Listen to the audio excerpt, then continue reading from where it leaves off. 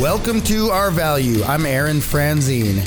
Each episode, we try to identify shortfalls and challenges of an insulation contractor. Then we track down experts to offer their advice and experiences to help you overcome these challenges. Whether you're looking for business advice or need help to identify the latest trends and products in the industry, Our Value is here to help. Welcome to Our Value, the Insulators Podcast. We have an amazing guest today, but before we get to that, I'd like to tell you about the Graco Rewards program. Simply sign up for the program at mygracorewards.com and enter IDI as your distributor of choice. Enter your IDI customer ID and start earning points right away. Your points allow you to purchase everything from gift cards and trips to sporting goods and even Graco product. Sign up today at mygracorewards.com. Today's guest has a very unique history. He started working as a machinist when he was a teenager, a job which he used to put himself through college. He earned his accounting degree from the University of Minnesota, although he never became an accountant. Instead, he went to work for the local manufacturer within a mile from his house as a second shift machining supervisor role. This was the beginning of his career at Graco, in which he currently serves as the president and CEO. The local kid that worked his way up to become the CEO of one of America's best manufacturing workplaces, according to Forbes magazine. Introducing Pat McHale. Pat, welcome. Well, thank you very much. Glad to be here. Thanks for coming. I know we're getting some weather this afternoon and through the weekend, so I appreciate you muscling the storm and making it out here today. It hasn't started yet, so we'll see. Yeah, it's barely flurrying, and we'll try to get you out of here before it gets ugly outside. All right. So, on the note of weather, I wanted to bring up something interesting. You once told me, and I haven't figured out why yet because we both live in Minnesota, that you don't wear a coat before January 1st. And I've always kind of thrown that around in my head. I'm like, man, that's crazy. It's cold up here in Minnesota.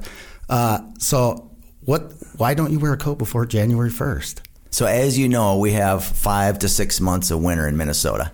And I don't really love the cold weather, but I came up with a theory that probably has no scientific background to support it whatsoever, that if you don't wear a coat for the first couple of months, you'll build up a tolerance to the cold, and then the rest of winter won't seem so bad. So I started that, and of course, everybody thought that I was crazy. And once everybody thinks you're crazy, they don't let you go back to being normal. So 30 years not wearing a coat to work before the 1st of January is an unbroken string for me. 30 years. 30 years. So does it work? Is it easier to deal with winters that way? In my mind, absolutely. It's a stroke of genius. Yeah, I think so too. I'm not going to start doing it, but it sounds interesting. That's good. Well, Pat, you have an amazing story, and we're super happy to have you here today. I'd like to start off with just a couple fun softball questions and warm-ups, if you don't mind.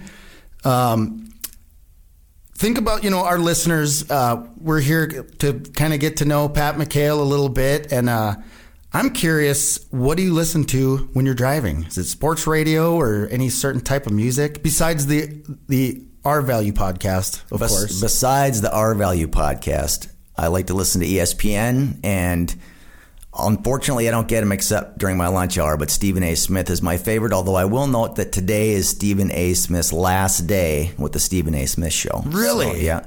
I did not know that. And the second thing I like to listen to is country music. Those are my two staples when I'm in my car. Okay. That's interesting. I'm a classic country music guy. I like all the old stuff, like 80s and older. My grandpa still plays in a country band. I got a couple uncles that play, so I'm a big country music fan. But the old stuff, I'm not into the poppy stuff so much. But. So I like the new stuff, and I imagine you've got your home collection of old hee-haw tapes. Yeah, I do. That show was gone well before I was born. What is your favorite hobby? Generally, my number one hobby in the fall is hunting with my kids, and in the spring and summer, it's golf in Minnesota. And wintertime, it's avoiding being too cold. Right. What do you like to hunt? Like birds, fowl, deer? Primarily ducks and geese. My daughter shot her first duck when she was 7 with a 410. And my 2 older kids are both boys, a 16 and a 20-year-old, and they're both completely addicted to duck hunting. In fact, my oldest son, Jack, is going to NDSU, and he chose his college because it was the best duck hunting college. That's a good way to choose your college. I was not too impressed with his decision process. Yeah, you might have to work on that a little bit. It's too late. Hey, if he's passionate about it, that's a good thing too. Yeah, he's getting good grades, so he must study once in a while. Right. Are you a member of like Ducks Unlimited or any of those things? I am. Delta Waterfowl, Ducks Unlimited, Pheasants Forever. Okay, that's good. Joe and Chris Novogratz are members, and we host events here at our corporate office sometimes for Ducks Unlimited, and they're big. Chris is a duck hunting maniac, so you guys, I'm sure, would get along really well. We probably would. Well, good. So every great leader that I've met or read about seems to have something in common, and that commonality is a consistent morning routine. So I wanted to ask you, if you're interested, do you have like a strict religious morning routine where you get up, same thing, you have your suit laid out, or is it, tell us about your morning routine a little bit. So I do have a absolutely strict morning routine, but it's really boring, and I wouldn't necessarily say that anybody should copy it. My alarm goes off at 5:30. I get up. First thing I do is do email because we're a global company. So all night long when I'm sleeping, I've got stuff coming in from our foreign operations. I get those cleared out. Then I shower, get dressed for work. And when I leave for work, I grab a Coke Zero and a bag of Goldfish crackers. And that is my breakfast in the car on the way to work every day. So it's not exactly a healthy start to my day. Right. It's not so glamorous, but it's the same thing every day. I think that's the takeaway, is that a lot of great leaders, it's the same thing every day. It's a routine. It's common, and it's just what you do to get your day started. So my dad taught me to work, and he said the first thing that you need to do every day is you need to get to work. So I think if you just start there when you're a kid and you get up and get to work, everything else is going to work out. Right. Even for a couple minutes, checking emails or doing something, that makes a lot of sense to me. So, well, thanks for sharing that. So let's dive into this a little bit more. I met you, I think, 4 years ago at the Tough Tech release when we had a meeting for the fireproofing line. And you kind of strike me as a lead by example kind of guy based on your history and kind of the way you came up through the ranks and became the CEO. I don't see you as a guy asking anyone within the organization to do something that I feel you wouldn't do yourself. Is that true? Yeah, I would say that's generally true. I think all work is important. There's not some work that's more important to others than others. And sometimes people ask me, well, geez, you're the CEO, you have all this stress in the job. And really, every job I've ever had at Graco, which started on the third shift on the production floor, has had its challenges. And every job has been hard, and it's required you to use your brain and do a lot of work, and it's all been important to the company. So my view is every job's important, and whatever I'm asked to do, I would be happy to do, and I expect the same of our people. Right, because essentially when you started, you were probably sweeping floors and doing some of the things, but you know what? When Graco's biggest customers come in and things are in place and it's tidy and it's a great workplace and the floor is clean, that person that did that job did something that anybody on any level of the company potentially, it's as important as anything. Yeah, and we'll probably talk more about customer service later, but you can't provide a good customer experience unless every single one of your people from top to bottom is doing their job, because a customer is not going to be satisfied if things are mostly good. Everything's got to be done right, and that's why every job's important. Right. Yeah, that's great. I respect that a whole lot. If you could go back and tell your younger self, young Pat McHale, just starting out, something that you've learned now that you're older and wiser, what would that be? So probably it'd be about 8 things about women, but since I probably can't really say that on a podcast, I would probably say that one of the things that seems to be consistent always is that if you're doing something for the first time, it's going to take you twice as long and cost you twice as much as you think. Yeah, the women thing, everybody could probably use plenty of tips, including our IT guy, Jeff, here, who I'm just going to poke fun at because he doesn't have a microphone and he can't defend himself. Yeah, we aren't that smart. Yeah, we're still guys. Yeah. Yeah, that's right. I know something important to you is employee relations. You hold a monthly Ask the CEO forum with your employees.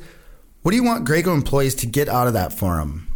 So there are a few things that are really key for me in that forum. First of all, the company's grown a lot, and everybody doesn't have the access to me that they had 15 or 20 years ago when we were a much smaller organization. So it's one way that everybody has direct access to ask me something or tell me something if it's on their mind. And a lot of people don't want to use email, or they don't want to come up and tell me because they may want to stay anonymous. So this is just a way to sort of have a 4,000 person open door policy. Secondly, it's a really nice platform for me to be able to share Graco strategies and culture. So when somebody asks me a question, often it gives me a chance to reiterate what we're trying to achieve as an organization and reinforce what we're trying to do. And then lastly, it's a avenue for me to learn about what's going on in the company, because it's easy to get isolated from the people that are doing the work when you're running around doing podcasts and things like that. And this is a way that I'm grounded every month. People that have an issue or they see an opportunity or they see something that we could be doing better, they have the option to get that information directly to me, and it really provides me with some good ideas. Right. It allows you to see the day-to-day problems and hear from everybody. I think that's fantastic. And I was also told the questions are not filtered and none of them get skipped. So anyone who wants to be heard can be heard. So when we started the forum, I'm a pretty direct guy. And if somebody asks me a question, I'm going to tell you what I think. And when we started the forum, our HR department and our communications department was having a bit of a heart attack with some of my responses to some of the questions. Don't because say they felt that. like they were too direct, not politically correct. And I said, wait, this is my forum. If I'm going to bother doing it, I'm going to do this thing my own way, and nobody's going to filter my questions and nobody's going to whitewash my answers. So I take all the questions, I just sit down and hammer out all the answers, and they don't get changed. There are a couple things that I will change. If somebody asks me a question or makes a complaint about a specific person, I'll rewrite the question so that they can't use it to throw their buddies under the bus. Right. But other than that, the questions come through, I answer them all. So do you get just ravaged by HR after that? They did for probably the first year, and then after that they just gave up. Eric Gall? It was his boss, David Allers, the top HR dog, is the guy that would really have coronary when he'd see some of the things that I wrote. That's hilarious. I fired a few people on the forum. I don't know who they are, but I've just told them, if you're going to think like that, then you should go fire yourself. Right. Yeah. You're not a good fit. Exactly. Right. No, that's good.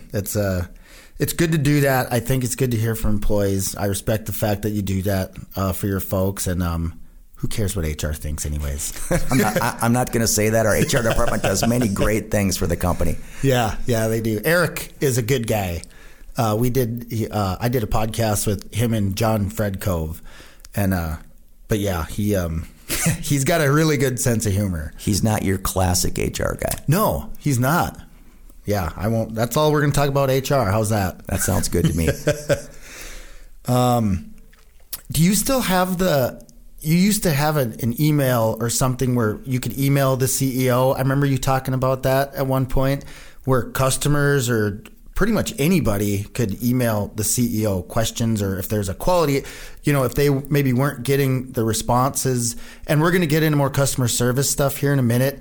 Do you still have that? I do. And that was really started probably 6 or 7 years ago. And there's a little story behind it. I'm a big time do-it-yourselfer. So I don't like to have somebody do something for me if I can do it. So I can do plumbing and electrical and heating and insulation. Complete. I always hire that, right? Yes, that's right. Absolutely. Yes. Good call. But generally I like to do things myself. I'm a hands-on guy. And so I end up buying a lot of tools, and I spend a lot of time at different home centers buying stuff for my projects. And I got into a bad streak where I was having some problems with products, and I was having some customer service issues. And every time I have one of those problems, I think, who's running this place? That's the first thing that goes through my mind when I have a bad experience, is who the heck is running this place? Where's the boss? The second thing that goes through my mind is, wow, I wonder if we do that to anybody at Graco. And for a while, I convinced myself that we didn't, because we do customer surveys and end user surveys, distributor surveys, and we're a 4.5 out of 5. And I said, well, geez, our surveys are good. I get this data every month and I look at it. So we're not doing these kinds of things. And then I had to stop and think that, look, some of these companies that have been doing wrong by me as an individual when I'm outside of work, they're good companies. And I bet you on their surveys, they're getting 4.5 out of 5. So I said, I'm going to stop thinking about customer service as 4.5 out of 5. And I'm going to start thinking about it as every customer every time, which is a infinitesimally harder bar to jump. And so when I started that process, I really wanted a way for me to be able to get deep into the organization and have anybody that's having any kind of a bad experience get directly to the top. So I went to put this email button out on the website that says, basically, if you're frustrated with Graco and you haven't gotten help that you need, click this button and email the CEO. And of course, the organization went crazy when I said I wanted to do it. They said, you can't do that. We've been in business for 120 years. We've got tens of thousands of distributors and millions of customers all over the world, and your phone is going to blow up. And I said, well, if my phone blows up, that means we got a big problem.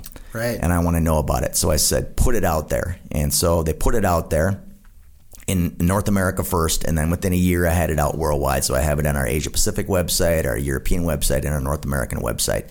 Okay. And I got some things at first that came through where people were having problems. They were frustrated with a salesperson or a distributor or a product quality problem that wasn't getting taken care of. But then after I started to respond to every one of those and get the organization geared up, that button became known as the nuclear button. The nuclear option. The nuclear option, right. And so whether it's distributors or whether it's customers, if they're getting wronged somewhere by somebody at Graco, they always know that they can go push that button. And generally then people at Graco don't want that button pushed. Right. So it's another way to reinforce to the organization that I expect them to be on the ball and take care of our customers. Right. If the nuclear button gets pushed, Pat McHale has the codes. Right. And taken care of. Nobody gets those emails except me. They come right to me. They're not filtered by anybody. They're not screened at all or anything? They're not screened at all.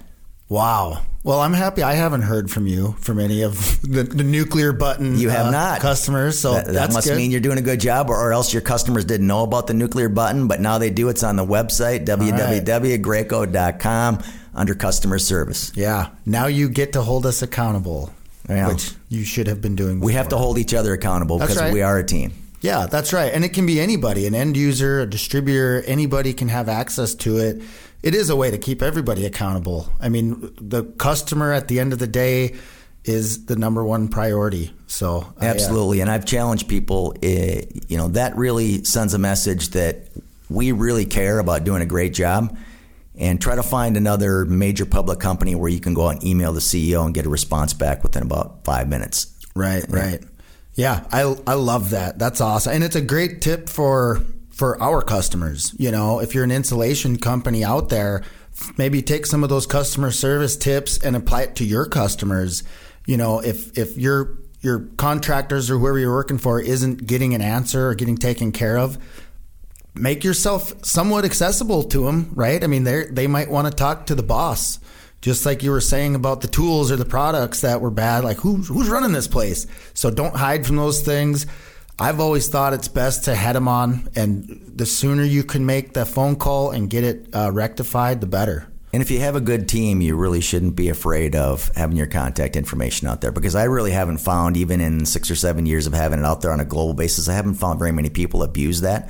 Generally, They only use it when they really need to. And we have a good team at Graco, so the vast majority of the time they're handling it and they're doing their job. Right. Yeah, that's excellent. So on that note, I mean, how long ago did the A-plus service plan go into play? Every customer, every time, you mentioned that. Is that 6 or 7 years? Does that all kind of tie in with the nuclear button? Yes, that all really started at the same time. Okay. What improvements do you think that's resulted in? So there's a huge list of things that have improved since we started that whole process. And the first thing was really to get people to think differently about customer service. Because if you're a 4.5 out of 5, that means 1 out of every 10 customers maybe had an issue. You don't want to be 4.5 out of 5 stars in terms of not dropping babies if you're a delivery doctor. So we get to get the whole organization to think about every customer every time, which means everything from the quality of the sales call, the quality of the training programs. It's not just the customer service people answering the phone, but it's the product. Was the delivery on time? Did you meet your promise date? Were there manuals and videos available for you out on the internet when you needed help? Was the warranty processed quickly? Were all your questions answered and problems resolved? And so when you start to say that has to happen every single time, you've got thousands of interactions every day, you find lots of room to make things better. With new technology that's out there, we've been able to do a lot with handing off communications so things move fast within the organization. So if somebody fills out a corrective action in Asia Pacific or in Iowa and it needs to get to the engineering department, it gets there. But not only does it get there, that we can track it and we know who has it and we know who's responsible to close it. And then when it gets closed, we can look and see what did they do? Did they really fix the problem? And how long did it take? And what was the communication back to the customer? And so that process has been put in place over the last few years at Graco. And it's been really helpful to make sure that when we have a problem that we do take it to ground and not just, okay, paper it over with, you're the only customer that's had that problem. We didn't hear anything about it. We don't want to operate that way. We want to take each issue seriously. We want to make sure that somebody's accountable for figuring out what happened and getting it taken care of. The best feedback that you can ever get is from your customer, because they're going to be honest, right? They invested in your products and they're going to tell you, their honest opinion of it.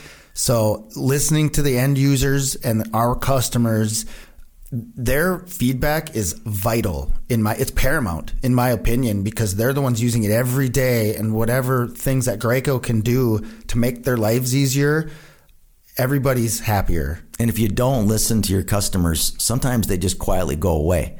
And there's no way to measure the cost of that, but I can tell you the cost is substantial. Right.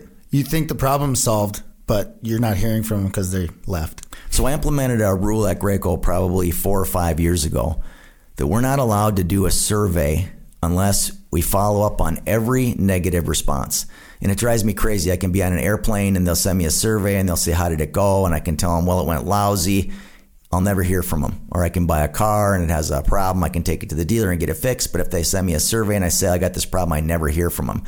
So no more surveys at Graco where we send out a survey and you say you have a problem and you don't hear from us. Nobody can do a survey unless we're willing to follow up on every single one with the customer that's negative. Right. Every customer, every time. Every time. So I'm gonna ask you a fun hardball, if there is such a thing. All right. Is the customer always right? The customer's absolutely not always right. And I think in the business that I'm in, the business that you're in, and the business that our contractors are in, they know that. There are customers out there that are bad customers. Maybe they don't pay their bills. Maybe they're clueless as to what's going on, and they cause you a complete tornado all the time. There's a whole variety of reasons why you could have a customer that's not right. And I've been very careful with the organization to let them know that the customer's not always right. 99% of the time, if the customer's having a problem, it's valid.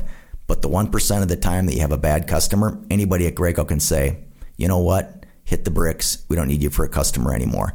So we don't have to be abused. We don't have to not be paid. We don't have to deal with the very bottom idiot in the channel.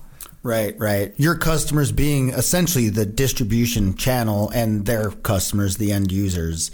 So let's talk about distribution a little bit. Graco's always offered 100% support to distribution channel.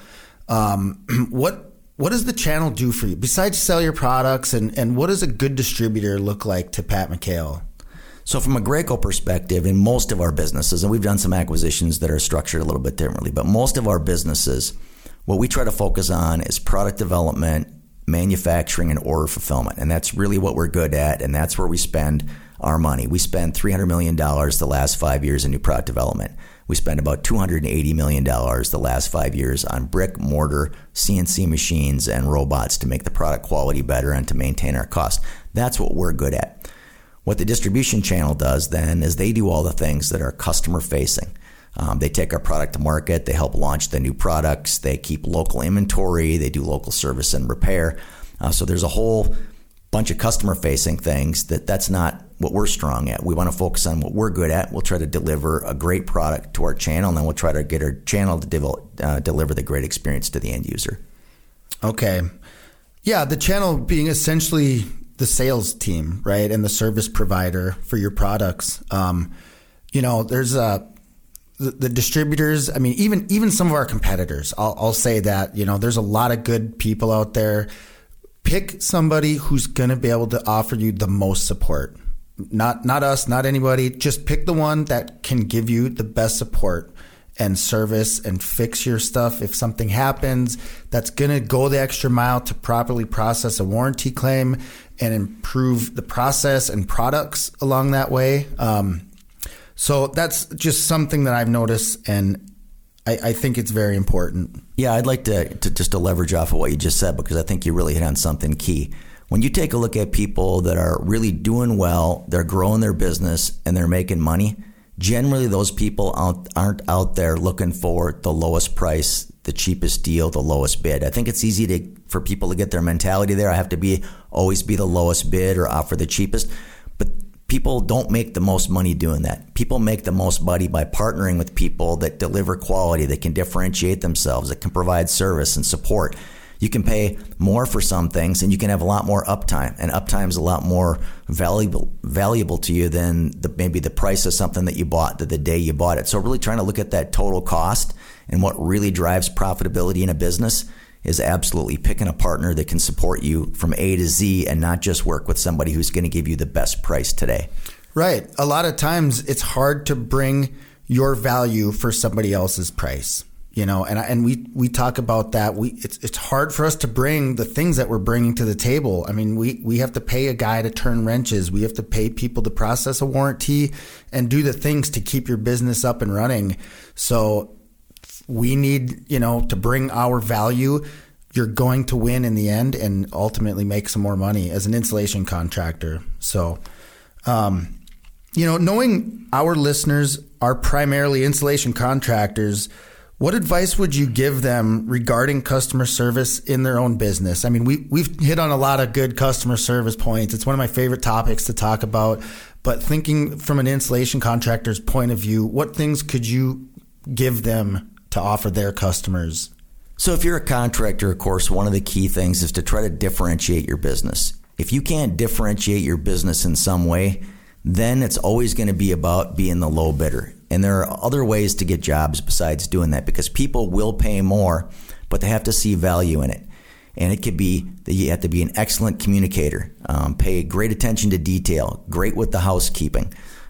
Just coming in and doing a great installation job, that's a piece of it. But if you don't communicate well, if you don't show up on time, if you're not off the job when you're supposed to be off the job, if you leave a mess, if you're not paying attention to the little things, then you're not going to be bringing the same brand for your business to your customer as you could. And I believe that personal branding that you can bring to a business by offering something over and above just the job well done can differentiate you from your competition, and people are willing to pay more because, hey, I know I can count on that person and they're going to do a great job. Yeah, I agree with all that. I mean, I tell customers all the time, call me. And answering your phone is one point that I would add to what you just said. Answer the phone. Not all of our phone calls are fun and chipper, but if you can answer your phone, customers get angry sometimes, and the sooner you can jump on it and fix it, the happier they're going to be.